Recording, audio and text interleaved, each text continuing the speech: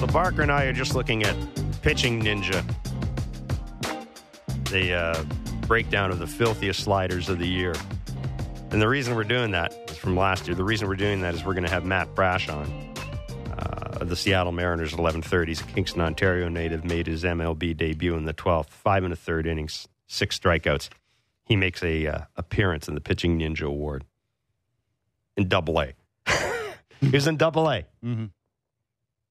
So we'll get a chance to talk to Matt Brash about the slider, about winning a job in a team that, the Seattle Mariners, a team that has to be at least thinking going to the playoffs. You would think so. At least thinking. It gave $100 million to a left-handed pitcher. You'd certainly think so. So, yeah, I think they got as good a chance as anybody in the American League. They got a good lineup, good first 4 or 5, got a decent defense. It's going to come down to pitching. A reminder that Barker and myself will be on Blue Jays Talk following every Blue Jays game this year, with the exception of Saturdays. Blake Murphy will hold down the fort on Saturdays. And you can call us always and take part in the Blue Jays discussion immediately following games. The numbers, as always, 416-870-0590, star 590, 1-888-666-0590 will be on tonight after Game 4 of the Jays-Yankees series. And it will be Kevin Gausman on the mound for the Jays, Luis Severino for the New York Yankees. So we're still awaiting formal confirmation of Teoscar Hernandez's injury, Teoscar Hernandez's status. The Jays are already without Danny Jansen, their catcher. They know they're going to be without him for probably a month with an oblique injury. Obliques are just, they're just awful things in terms of trying to put a timeline on them. So how does a general manager handle an early season injury to a key position? And I'm focusing specifically on a position player. How do general managers react to that? And at what point do you consider a trade, either to address the situation temporarily or on a longer-term basis? Dan O'Dowd is MLB Network analyst and former Rockies GM, and the MLB Network has the Angels and Rangers tonight at 8 o'clock. And you can watch Dan after the game on the Emmy Award-winning MLB Tonight. Mr. O'Dowd, you're an Emmy winner. Thanks for joining us. Thanks, guys. Yeah, I'm an Emmy winner along with my other 50 friends at the network. So I appreciate that, though. So how does the GM handle an injury? It's next man up, honestly. That's what you build depth for in the wintertime. Injuries are going to be a part of this season. I think it's going to be the biggest storyline. So whoever survives these injuries will ultimately be the ones that end up playing in October. So, guys, I mean, it's unfortunate. Oblique, you hit it so well that oblique injuries are such a difficult injury to project and how long they're going to take to heal. But when you have this short of spring training, there's no way that you can replicate game speed baseball action until you get into the core of the season. That's why, shortened spring training this year is going to lead to some of these types of soft tissue injuries. Dan, you're the perfect guy to have on about this question. The catching situation with Danny Jansen, I know you've spoken very highly about him. You think he'll turn out to be a really good catcher. I did. But I gotta ask, being a GM and having your top prospect be a catcher, your big league catcher goes down early in the season. You have a plan for your top prospect, which is Gabriel Moreno, at the minor league level. Yep. Could that make you change your plan earlier, or is it unfair to the player at the minor league level? Well, I don't think you can answer that with one brush because I think it's different for each player. I would say that position is hard because that is a position that just takes a lot of quality repetition to develop the type of skill level. It's like Danny Jansen, for an example. Like you guys, I hope you saw what I saw at the end of last year. Like we're beginning to see a different player now than we did his first few years in the big leagues with the Blue Jays. Just an overall comfort level of the game. He was slowing the game down offensively. He started to turn into a different player. It's a position that just takes a long time to actually get really good at. Some players are freakish and it doesn't take that amount of time. But historically, for me, it's a position that's really difficult to rush. because you do, especially if the bat is ahead of the glove may never catch up. And it really, you do a disservice to the player and the impact that player can have on your organization. So, no, I think the Blue Jays get by with what they have. Danny's injury shouldn't be, a season-ending injury. So I don't think there's any reason to panic. And, give Mr. Kirk an opportunity to step in and actually what he can do with every day at bats. Dan, how hard is it not to overreact? Like Teoscar Hernandez is a cleanup hitter. He protects Vladdy a little bit. How hard is it to not, turn what you have that's really good, like the top of your order? You got Springer, you got Bo, you got Vladdy, and now you're starting to think about, what do I do with them? Do I mix them around? Do I disrupt what they're doing? Or do I leave them alone and I figure out everybody else? How hard is that as a GM and as an organization this early in the season? Well, I think when you're a young GM, it's really hard. I think you're a problem solver, so you want to creatively think and solve the issues. I think as you gain a little bit more experience, you realize that trying to fix something in the short term could create something really bad in the long term. So I think the biggest thing in this game, that the only thing that gets rewarded in this game consistently is patience with your thought process. Mm-hmm.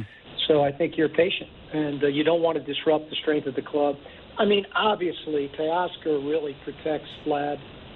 And so that means, Gurriel is going to have to step up now and protect Vlad, because the bottom line is that if you don't have somebody hitting behind Vlad's not going to get any pitches to hit. But you let that kind of unfold, because by not showing confidence in your other players, from a managerial and GM perspective, the message you're sending to your clubhouse is that we don't think we're good enough. And I think that's the worst message to send, because, hey, a lot of great things happen when players get hurt and other players get an opportunity to step up and play. If those players that step up and play well, you're now a much more deeper, better team for the long run of the season, which is going to have so much attrition involved. Dan, do you think that the fact that analytics are so much a part of this game now makes it a little easier to not get fooled by the fool's gold you sometimes get early in the spring? A guy comes out of spring training, has a great spring training, carries it over to a really good month or something like that. The analytics make it a little easier to figure that out and maybe not fall in love with something that is frankly just going to be almost like a baseball's version of a one-night stand. Actually, I think they make it more difficult. Really? I think analytics have become an excuse. Yeah, I think they've become an excuse, guys, for times for people really not to know the game inside and out. I think analytics provide an incredible roadmap to a decision, but I think eventually at the end of the day, I think your analytics combined with a really fundamental understanding of the game and how the game is played within the confines of a team and a culture really allows you to arrive at the right decisions. I think the issue with analytics is when they become the answer for everything, you really are only looking at one side of the equation and not the entire picture, and I think that's where it gets extremely dangerous. And I think those are some of the issues that within our game right now that are a little bit problematic, from my perspective anyway, is because I think younger people in particular, have stopped learning the game and depend upon analytics for all their answers. And again, I think they only show you one view of a particular situation. Hey, I know you saw Vladdy last night, what he did at the plate. Does anything he does now surprise you? No, but maybe we should all go out and get stepped on and put stitches in our hands. I mean, God, we have to stop talking about him as one of the best first basemen in the game and start recognizing that he is one of the best players in our game. Yeah. And he just does everything so easily. That ball he hit out the dead center. I mean, I realize there wasn't a great slider from Garrett, but I mean, my gosh, he can just do things offensively in the box. He reminds me so much of Manny Ramirez in my career. It's like Manny may look uncomfortable in any other aspect of his life, and I'm not saying Vlad is that way, or any other aspect on the field. But when he got into home plate, when he stepped into that box, it was like he was staking his territory, and it was where he was the most relaxed of any point in time, on a baseball field. And Vladdy's the same way. It's like when you see him walk and step up into the box, there's just a innate presence about him that you just feel, even from watching it on TV. that he is going to do something spectacular. And the other thing that I have so much respect him for is that, and I feel Bo Bichette is the same exact way, I am blown away by young players that never show any angst of panic at all. Like, they hadn't necessarily swung the bat exceptionally well up until that game. And yet there's never any panic in any of those kids. Like, there's this incredible belief in their ability. And the game is really hard. It shakes your foundation to feel that way all the time. And he just blows me away that this guy never looks like he's in any kind of panic at all. Yeah, it's funny. Whenever I listen to your network, I listen to the guys that talk about hitting, and they always talk about how quickly the great ones make adjustments. And that's what I've noticed differently about Vladdy from early this season from last year is how quickly he makes the adjustment. It's like early in the season here, the first couple of games, Texas was trying to get him out off the plate to see if he'd get himself out. And then, absolutely. And then yesterday, you could tell he was looking for that. And when you got a guy that is that good talent-wise, can make adjustments mentally, I just don't know what the ceiling is. I don't think so either. I mean, it's just if he can just stay physically healthy and continues to take care of his body and get his rest and eat right and all those other things that add up to being a really good player, there is no ceiling. Like when you talked about making an adjustment, most players have to make the adjustment to get to the ball and to cheat on it. Yeah. His hands are so lightning quick. And his bat plane is so incredibly consistent that his adjustment is just a thought process. It's not a physical adjustment. It's just a thought process to say, I just got to figure out how to get to that ball a little quicker. And then he's got the ability to do that. I mean, the only time Vladdy gets out is when he gets himself out. When his chase rate goes up and, he's getting a little anxious to attack the ball. When he's not in that frame of mind, it's really incredible to watch. Which that makes this Blue Jay team, so fun to watch. They have, I look at it and I feel like you've got to have 3 to 4, I call them aircraft carriers to win. When you looked at those great Houston teams and they had Springer and they had Altuve and they had Correa, and then they had all those, and then Bregman, they had 4 aircraft carriers. And then they had a great supporting cast. When you look at the Blue Jays, they've got Springer and they've got Bo and they've got Vladdy and Teoscar and their aircraft carriers. And then they've got a great supporting cast. So to me, their season's really going to come down to is that it's going to be their starting pitching, and if they can figure out how to get the ball, to their closer Romano, that's still it's a work in progress for every team in the game right now. We're just a week into the season. Well, actually, we're not. Yeah, we're about a week into the season right now. I know it's early days and everything, but is there anything you've seen early this year, Dan, that stands out to you as maybe a bit of a surprise or a trend that we need to keep an eye on? I know we saw the whole thing with Clayton Kershaw yesterday in the perfect game, and that's always going to be a talking point when that happens. Although I think Clayton pretty much explained it clearly, but.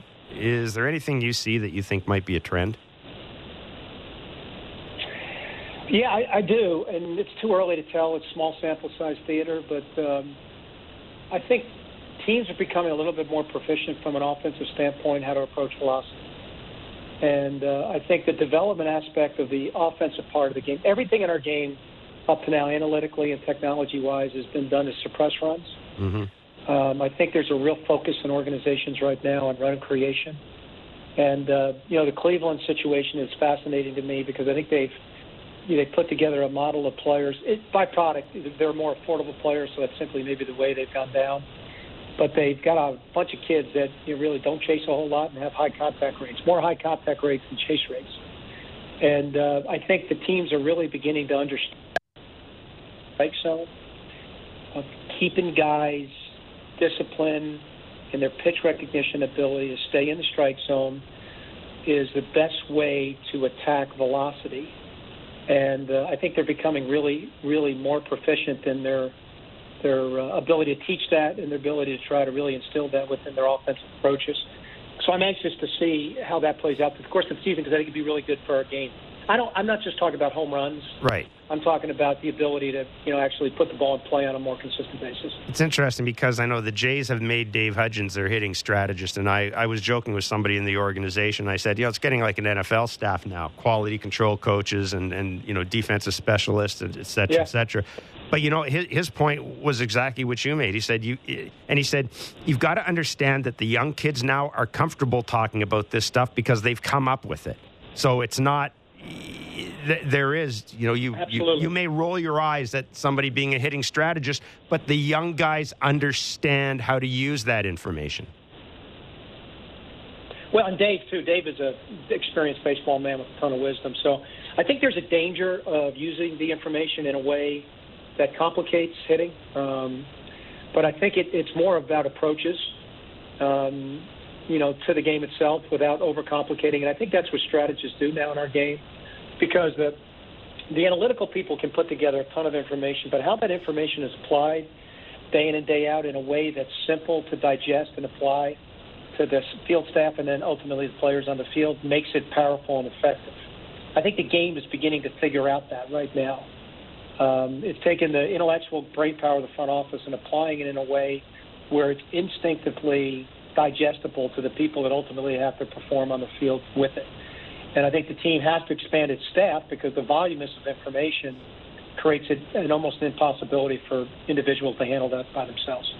With the shortened spring training, do you think it's the right approach to just base what you're seeing off of number of pitches thrown by a starting pitcher? No. Yeah, see, I'm not a big believer in that. I mean, I've gone back and forth on my answer on the Clayton Kershaw thing last night, too. I'm kind of second-guessing myself on it. I'm a big believer, guys, and, that injuries happen when you're in a fatigue state, a very fatigued state, and you're trying to execute a specific skill, so from a pitching standpoint. So how do you get in a fatigue state? It's high-stress pitches, high-stress situations where you're really having to execute pitches. There's a visual look to see how much max effort is going into every single pitch. So pitch counts were developed as a way to try to prevent injuries, but there was no scientific or formula that was established to get there. It was random, and no one has ever been able to define that for me. And so I think it's a combination of really trying to technology-wise understand when a player is in a fatigue state, which now is measurable in our game, combined with an eye test of experience to look at, those are high-stress pitches that individual is trying to execute, combined with the third one where you begin to see just a drop-off of stuff trying to execute pitches. And I think that as we evolve as an industry, we have to do those three things better. We have to have wearables that really determine baseline studies during a game when a guy begins to really get into fatigue state. And then our dialogue and conversations more have to link to itself about high-stress situations. Like, for me, a high-stress situation is when a starting pitcher is getting his pitch count in the high 20s. When you pass a 30-pitch mark in a given inning, that's a really, really high-stress inning. That's a red flag. I always felt that a pitcher can't go through any more than 3 red flags in one game. And he might not get hurt that game, but he's going to get hurt somewhere down the road if that behavior continues to be consistent. And then the third thing is that I think we have to trust experienced baseball people that are watching the game that can begin to see that the quality of the stuff, the swings that hitters are getting off, are of higher quality. Saying all that, Clayton Kershaw had none of that yet. Yeah. He never had high-stress pitches. He was like playing catch. He's not throwing 95 anymore. He averaged a little under 90. And yet the Dodgers and Dave were stuck in a position that he had a simulated game with 75 pitches that doesn't any way, shape, or form emulate game speed at the major league level. It was really like an impossible situation to put in. I know that's a long answer to a really short question, but I think as an industry we need to start getting away from pitch counts and becoming a little bit more specific when we're starting to look at each individual pitcher and the fatigue factor.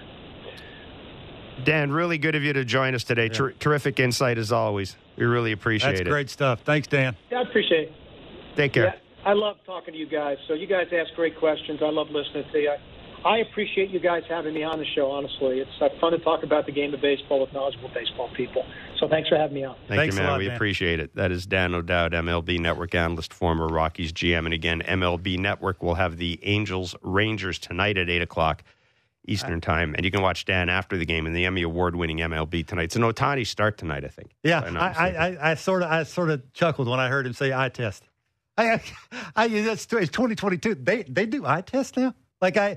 It's to listen to him break down what a GM would be looking for. I wanted to ask that question about the number of pitches, more from a GM's thought process and what he would be seeing if he's standing or sitting where he's sitting and watching a guy. And to listen to him talk the way he did about pitching and just the number of pitches, it just puts it where it should be. Like the way you think about every little part or every aspect of what it goes through to put a good product on the field. Man, that's some kind of good stuff. If you're a fan of baseball and you can't listen to Dan O'Dowd about talking baseball, you turn the channel because it doesn't get any better than that.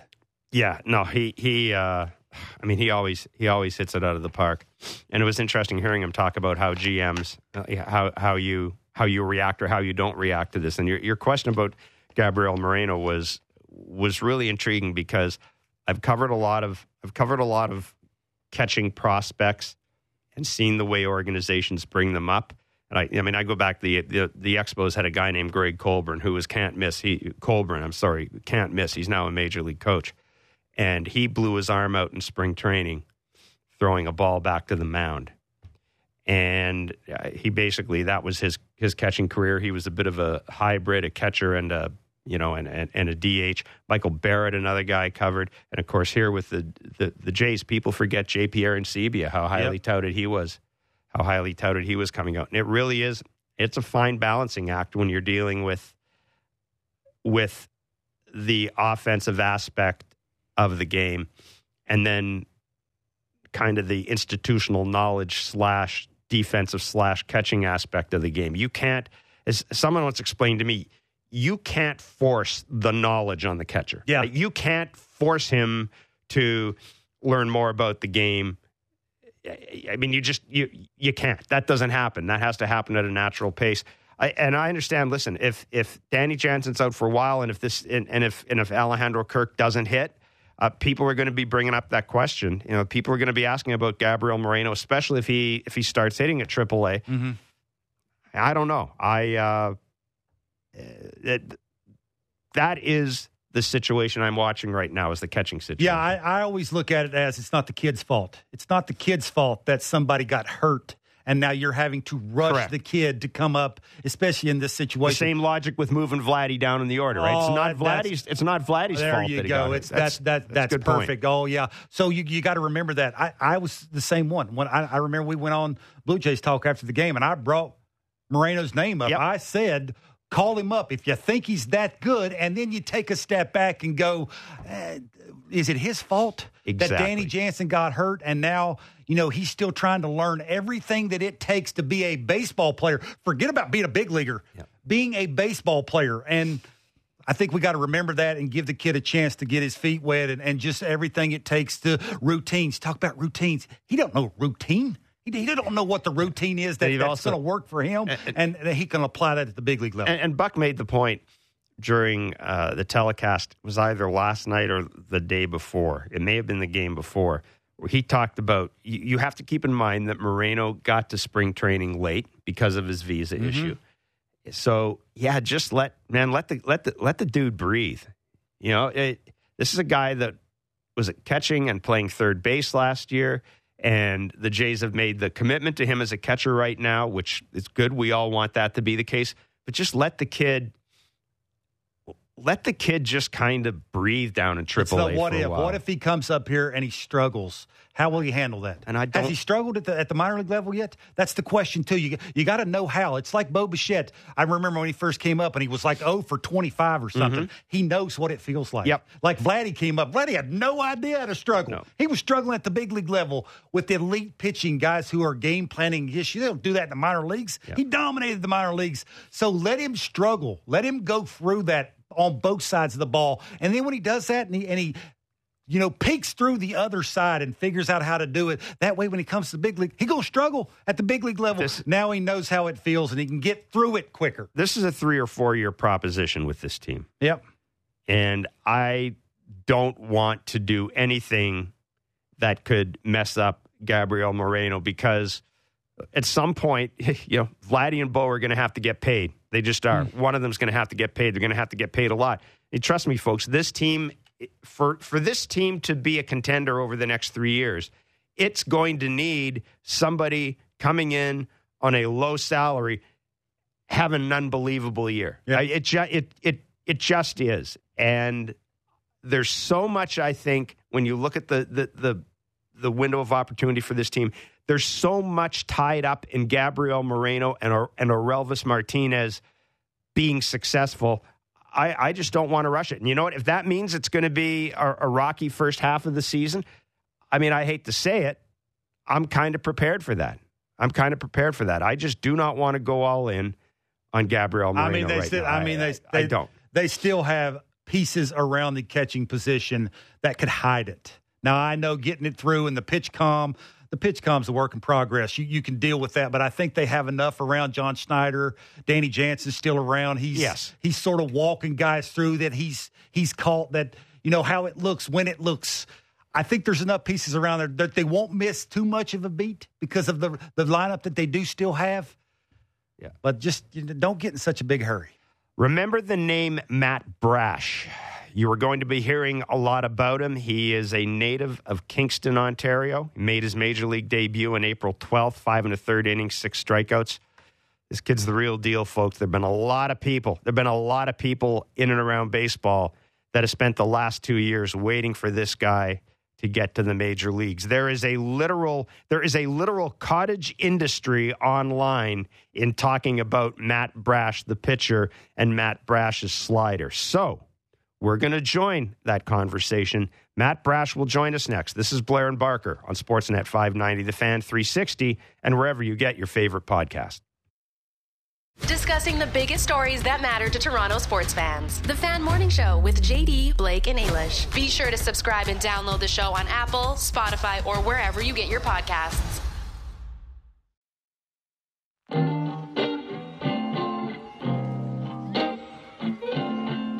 All right, it's always fun when we get another Canadian in the major leagues. Especially when it's a Canadian that comes with an intriguing backstory, as does our next guest. He's only got a few minutes, so I want to get to Matt Brash of the Seattle Mariners, a native of Kingston, Ontario. Made his major league debut on April 12th, 5 1/3 innings, 6 strikeouts. Matt, thanks so much for joining Kevin and myself today. As I said, I know your time is valuable. You got a bullpen to get to, so I'll get right to it. As I was doing research on the 2022 season a couple of months ago, I ran into video of you and Rob Friedman and Pitching Ninja, and it's like I fell into this rabbit hole of people talking about your slider. So can you tell us about your slider? Because it does seem as if it's kind of the cottage industry here in baseball talking about Matt Brash's slider. Yeah, it definitely gets a lot of attention, but I mean, first of all, I throw like a slider and a knuckle curve. So they're two different pitches, but they kind of blend together. It's really just the velo's different and a little bit more negative vertical movement on the curveball. But I mean, yeah, the slider last year was definitely my best pitch. I threw it a lot, and basically just a big sweeper, like mid-80s usually when it's on, and really late movement, and I kind of throw it exactly how I throw my fastball, so I feel like it is really deceiving to hitters. But, I mean, in my debut, I threw both pitches a lot, and I thought they were really good, both of them. So, but two different pitches. Did the shortened spring training affect the break on your slider or your knuckle curveball? Yeah, it usually takes me a couple outings just to get back into the swing of things. My slider wasn't as good as I would have liked last outing, but the curveball was on and it was really sharp. But yeah, it usually just takes me a while to get warmed up with both pitches. Now, tell us a little bit about your path to the majors. We know that you went to Bay Ridge Secondary in Kingston. You were drafted out of Niagara University. You missed, I believe you didn't play in 2020 because of the COVID cancellation of minor league baseball. You were part of a trade. You come over to the Mariners organization, and essentially you won a job out of spring training, didn't you? Yeah, I mean, definitely been a long journey. But yeah, that trade from the Padres to the Mariners was definitely huge opportunity for me, just kind of get off to like a new kind of like fresh start. And I made the most of it during that COVID year when I wasn't playing. I just kind of worked out really hard, gained a lot of weight, kind of got my body in shape, and then I kind of saw some increases in velo, which made my off-speed pitches sharper and was throwing them harder. So I came back with the Mariners in spring training, throwing harder. My stuff was better, and I was just really happy with how I performed last year. Matt, tell me about your first game. I remember my first game. I stand on the foul line, and I remember I had my belt so tight I couldn't breathe, and I can remember everything just looked so big. Is there something that, you remember? That was when Fernando Vina ran over to you and said, "Kid, loosen the belt." Don't be afraid. You can breathe easier. But is there something that you remember, that took you, you threw a pitch in a bullpen, you were like, okay, I'm fine now. Was there something you remember about that? I felt actually really comfortable pre-game. Always once I get out on the field, I feel like at home, and I kind of lock it in the locker room and stuff before the game. I get a little nerves or a little butterflies going, but once I'm out there, I was fine. It was more like when I got pulled in the sixth inning. I was walking back to the dugout, and they're playing that song, and everyone was like waving goodbye to me and stuff. And I looked up, and there's like 40,000 people waving to me. So I was like, wow, this is happening. This is real. Because when I'm pitching, I'm kind of just dialed in on home plate, and I don't really hear anything. But as soon as I got pulled, I kind of unfocused and kind of took it all in for the first time for sure. How important was Niagara to your success? Obviously, as I said, you got drafted out of there. But how important was that to your success? And was that when you sort of realized that, hey, I can make it to the majors? Was there noticeable interest in you then? I kind of always knew I had a really good arm, and even out of high school in Canada, I could have gone in like the draft, but I decided to go to school just because I was a smaller kid and I never lived away from home before, so I kind of wanted to grow and experience college. Thought that'd be really beneficial for me. So yeah, Niagara was a perfect fit. I got to start right away freshman year and get all that experience, and that program was great to me, and kind of gave me a platform just to be noticed from scouts during my draft year for sure. Is there anything that you've taken away from Robbie Ray watching him pitch? Is there a certain pitch, a grip? What have you noticed from him? Yeah, Robbie's awesome. Just a great guy, and he's helped me out a lot already. But I mean, I think it's just the fact that he throws primarily two pitches, like fastball, slider, but he's super dominant with them. And he was just saying that he just tries to be really, really, really good with those two pitches. And I mean, he won a Cy Young with it, and he's such a great pitcher that I just watch his bullpens, watch what he does, be a professional, and kind of learning that way. But he's also just a great guy and has helped me out a lot for sure. Have you arranged or looked ahead at all to Toronto, Seattle, family, the entire city of Kingston coming down? The 401 might be busy. Yeah, if I'm pitching in Toronto, there's going to be quite a few people there for sure. Just with the city being pretty excited, and I went to school around there. I have a lot of friends in Toronto too, so it'd be pretty special if I got to pitch there for sure. Matt, listen, we appreciate your time. As I said, I know you got a bullpen to do. Congratulations on the debut. Stay healthy, keep it going, and we'll look forward to chatting with you again. Be well. Thanks, Matt. Yeah, awesome. Thanks, guys. Appreciate it. Take care. That is Matt Brash of Bay Ridge Secondary High School in Kingston, Ontario. I laughed when he said my slider wasn't as good as I thought it should be. And that first, I mean, if you pull up highlights, looking at it, it was pretty good. Like, I think he hung one to Roberts that he hit out to right center field, but other than that, it was, it's when you listen to younger kids talk now, they're at the big league level, they talk differently than when I was a young kid in the big leagues. Talking about vertical drop. It's just, the way they talk, how much confidence they have in their stuff, how advanced they are already about what they're trying to do in a game and what they're trying to do on the mound. He got good stuff. Now it's about, refining it and mechanics, but you don't want to overwhelm it. I talk about this all the time. You talk about it. It's about taking a little in and letting a lot of that go out the other side. And it's learning. Sure. I always refer to the Paul Quantrill, Cal Quantrill story. Yep. Learning how to tell major league coaches or coaches to go bleep themselves, it's essentially. It's hard to do. Yeah. It's very hard to do, but the ones that are good at doing it, and, you're seeing the lips moving, and you don't really hear what's coming out. It's that kind of thing. It just sounds like he's a smart kid, and he's got it figured out. And on top of it, he's got great stuff. Folks, if you get a chance, I mean, I'm sure a lot of baseball fans, but if you get a chance, just Matt Brash and Pitching Ninja, and just watch the pitches. Yeah. Just watch what the ball does. I mean, that's the only word to describe it. Yeah. Tunneling and late movement and, depth on it and all the things that go into a knuckle curve, too. Not many guys throw a knuckle curve anymore, do they? Yeah, I think it is with guys that want to do what they want to do with another pitch, like a slider, and you want to because basically you're gripping a slider and a curveball sort of the same way. To have a knuckle curve is just a different feel to you. So you know now that if it feels different, I can make it move differently, and I can make it go where I want it to go. So that's sort of why you're getting the knuckle curve. It's almost like a grip it and rip it thing. If you grip it the right way on the seams the way you want, gripping it with the knuckle and having one finger longer than the other one, obviously, where you can get that real snap that you want, more 12-6 break, right? Mm-hmm. Than that 1-7 break that he ultimately wants on the slider. So he's got a little something for a righty. He's got a little something for a lefty. Start commanding the fastball. Sounds like that's what he's taking away from Robbie Ray is, you get good at 2. You don't need 4. Get really good at 2, and you can work your way through some starts most of the time. You know what time it is? Speaking of time. Barker's Back Leg Bits. De lado, Kevin Baker. El envío saca batazo de fly profundo al bosque derecho. Cuadrangular bestial para Kevin Baker. We said Barker's Bits, not Baker. It's time for Barker's Back Leg Bits. All right, this is a part of the show where we let you come up with a question for Kevin Barker or questions for Kevin Barker.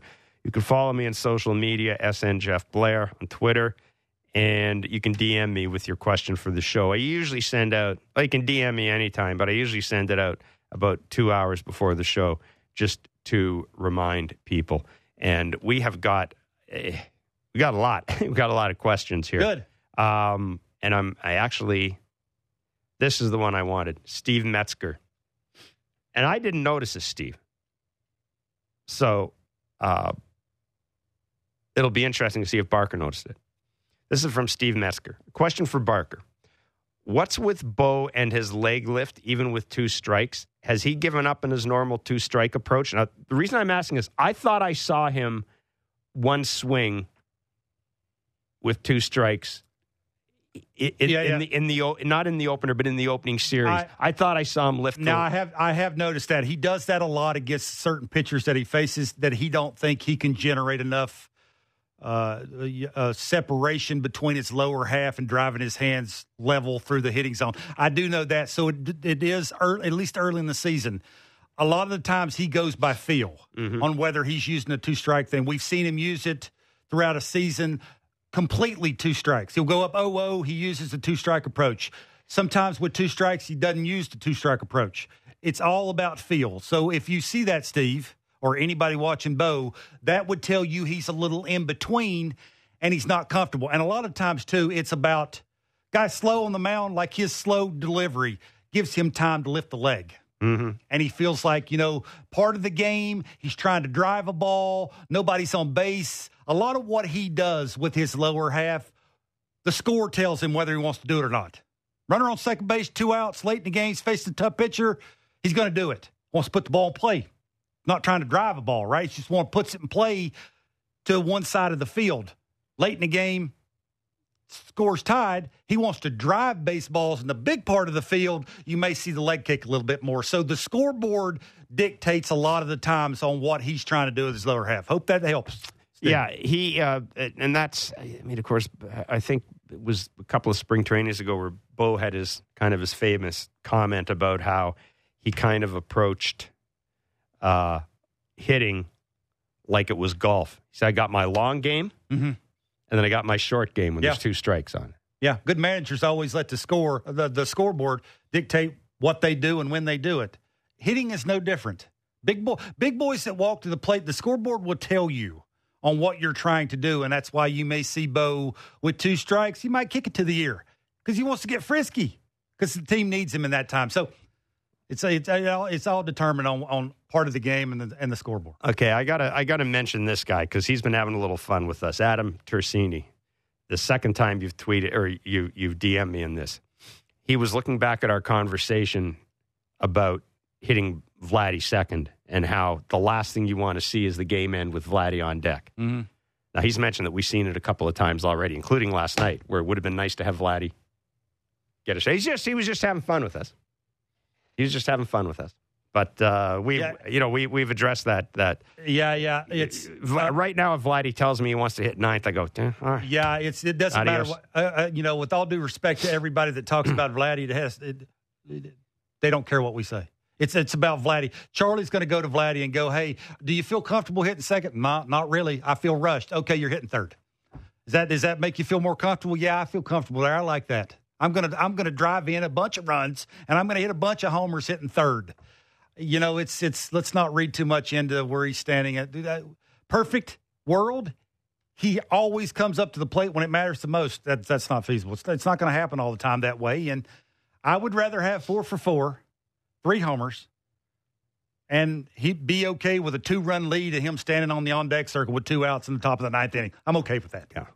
Yeah. I think it's the point of that discussion is we know that was talked about in the organizationally, and it makes sense. We also mentioned, the Washington Nationals are going through the same thing with Juan Soto, and trying to convince Juan Soto that hitting second will get you an extra. I think Davey Martinez said last year there was 17 games where he ended up in the on-deck. See, that's more of an individual thing for me. They're trying to put him in the right spot to win an MVP and make more money. They're trying to put Vladdy in the right position to help this team go to the World Series. It's a big difference. Let's talk a little bit about tonight's game. Look ahead to Kevin Gausman's start against Luis Severino. Kevin Gausman, the first time through the rotation, Kevin Gausman and Alek Manoah kind of gave you what you thought they'd give you. In Alec's case, he gave you what you needed. I thought Kevin Gausman, he grinded. I've talked about this. I was perfectly fine with what I saw from Kevin Gausman in that game against Texas. What are you looking for from Kevin Gausman tonight? Location of the elevated fastball. It's real simple for me. When he does have that, when whoever's catching puts the glove up above the strike zone on the elevated fastball, he hits the glove. That, I think, will tell you that he feels right mechanically and mentally, and that will make the split finger that much better. So I think that's a big key for him. And I think his last start made it real simple for him to know what he needed to correct. Fastball command. When you're a veteran guy and it's real simple for you, I could walk away from that start going, when they gave the target above the strike zone, I was missing more middle. I can't do that. I don't throw hard enough to miss middle. I'm going to get hammered, especially in American League East. I need to work on that, whatever that is. Finish, release point, grip, whatever it is, out of the glove. It could be numerous things, whatever will tell you that if I do this, I can correct it. And when I come back, I see the glove, I see the target, I can hit that target, and I will be real good because of the tunneling of the split finger will feed off of that. The hitter has to respect that. You get more swing and misses, you go deeper in games. We've talked a bit about Alek Manoah and learning from Kevin Gausman. Is there anything Kevin Gausman could have picked up from watching Alek Manoah pitch to the Yankees? 2 different pitchers for me. Alek Manoah can get through a start with 1 pitch. Okay. A sinker and a 4-seamer. Yeah. Can Kevin Gausman do that? Probably not. Like, he doesn't throw hard enough. It's not sneaky enough. It doesn't have a heavy ball, right? He's trying to have a little trickery. It looks like a fastball. It's a split finger. You're going to get some weak swings out in front. Uncomfortable at bats off of Gausman because of that pitch. You never know really when he's going to throw it. So I'm not real sure. Maybe. I would think no. But again, these guys are very individual. I know they talk a lot, but it is very individual where, Ross has done a good job of spreading it out, of been there and done it because they're trying to win a championship. It's not, you can't have a ton of work in progresses. Pete doesn't have any errors. It is. So you can't have that many. I just don't think it works that way. I know they like to have fun and say, I'm learning this, the grip and that and this. And it's a very individual sport when it comes to a starting pitcher. And I just think Gausman's simple for me. Hit the target on the elevated fastball, and everything else will take care of itself. good misses with the heater. You have that, the split finger will work the way it's supposed to work because the hitter has to respect that. Now, if the Jays do win tonight, they'll have won 3 of 4 from the Yankees. They played really well against the Yankees at Yankee Stadium last year. We already know how the American League East, how it's going to look this year. It's going to be a meat grinder. Would there be any, because of where this team is, taking 3 or 4 from the Yankees, big deal at this time of the year, even at this time of the year? You want a little cushion in the American League East. You're trying to get that. Get some separation from you and the Rays are going to be there because it's the Rays and they do things. The Yankees, right? You think you're a better team? I know you asked a man, and with the Blue Jays, they think they are. They think they're a better team. Going to Yankee Stadium, taking 3 out of 4 with, not having your cleanup hitter, not having your starting catcher. You walk away taking 3 out of 4. Now you're thinking, just wait till we're fully healthy, right? What we can do. So, yeah, it'd be a ton of confidence. It'd be a huge deal for me anyway. And the schedule. They look at the schedule, especially the coaching staff. Now, the players will probably take that game to game. It's more of a feel thing. I feel this. I'm facing this guy the next day. Oh, man, I need to have a really big day tonight. I need to get it done. So it's very individual when it comes to that. But, yeah, if you're a coach, you're thinking if we can take this without our cleanup hitter and our starting catcher, it's only going to make us better down the road when we do get everybody healthy. Yeah, it's, they've got 3 at home against Oakland starting tomorrow. And then the schedule continues. The difficult part of the schedule continues. We said 20 of 23 games against the Yankees, the Red Sox, and the Houston Astros. And, if you can get through this, I would tell people to check out the Blue Jays schedule. There's a whole crap ton of games against the Baltimore Orioles late. And if you can make a little bit of hay right now when guys are trying to find their footing. Whew. Yeah, too, and I think they got to establish some dominance at home. Make the Rogers Center scary to come in and play there. Just make it. For me, to win the American League, you're going to have to be 15 or 20 games above 500 at home. Can you do that? They got to. Look at the teams that win the American League East consistently every year. They are way up there at home. They play a little bit above 500 on the road, but they are dominant at home. Yeah, and we've already seen that this ballpark, the Rogers Center, when it's full, it turns into a fortress. Just ask the Kansas City Royals and ask the Texas Rangers from 2015 about what it was like. It does. It becomes a fortress. Becomes a difficult place to play. And, it'll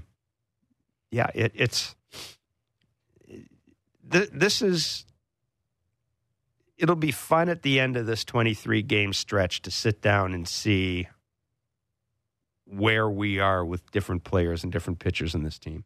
Yeah, well, for me, with missing Teoscar for a little bit of time, who's not going to put pressure on themselves thinking they have to carry the team? Will it be Bo? Will it be Lourdes? Would it be Matt Chapman? Mm-hmm. The other guys at the bottom of the order, probably not. I don't think they're capable of doing that. But bigger boys that think they have to step up, expand, overswinging, can they stay within themselves and take what the pitcher gives them? That'll be something, too, to look at. So that is it for us today. You can check out sportsnet.ca for all the Blue Jays information. I'm sure once we get an update on Teoscar Hernandez, Arden is with the team. I'm sure he'll post something on it. And again, as far as we know right now, it is a left side discomfort. He went for an MRI last night. I'm sure the Jays already know what they're doing. They just haven't announced it. But anyhow, we'll find out before the game today. First pitch is 7:05 on Sportsnet 590 The Fan and Sportsnet. Ben Wagner with the call on the radio side. And as always, when the game is over, tune into Blue Jays Talk with Kevin Barker and myself. 416-870-0590, star 590, 1-888-666-0590. Or you can listen to us when we're done on podcast, wherever you get your favorite podcast. For all of us here at Blair and Barker, have a great day.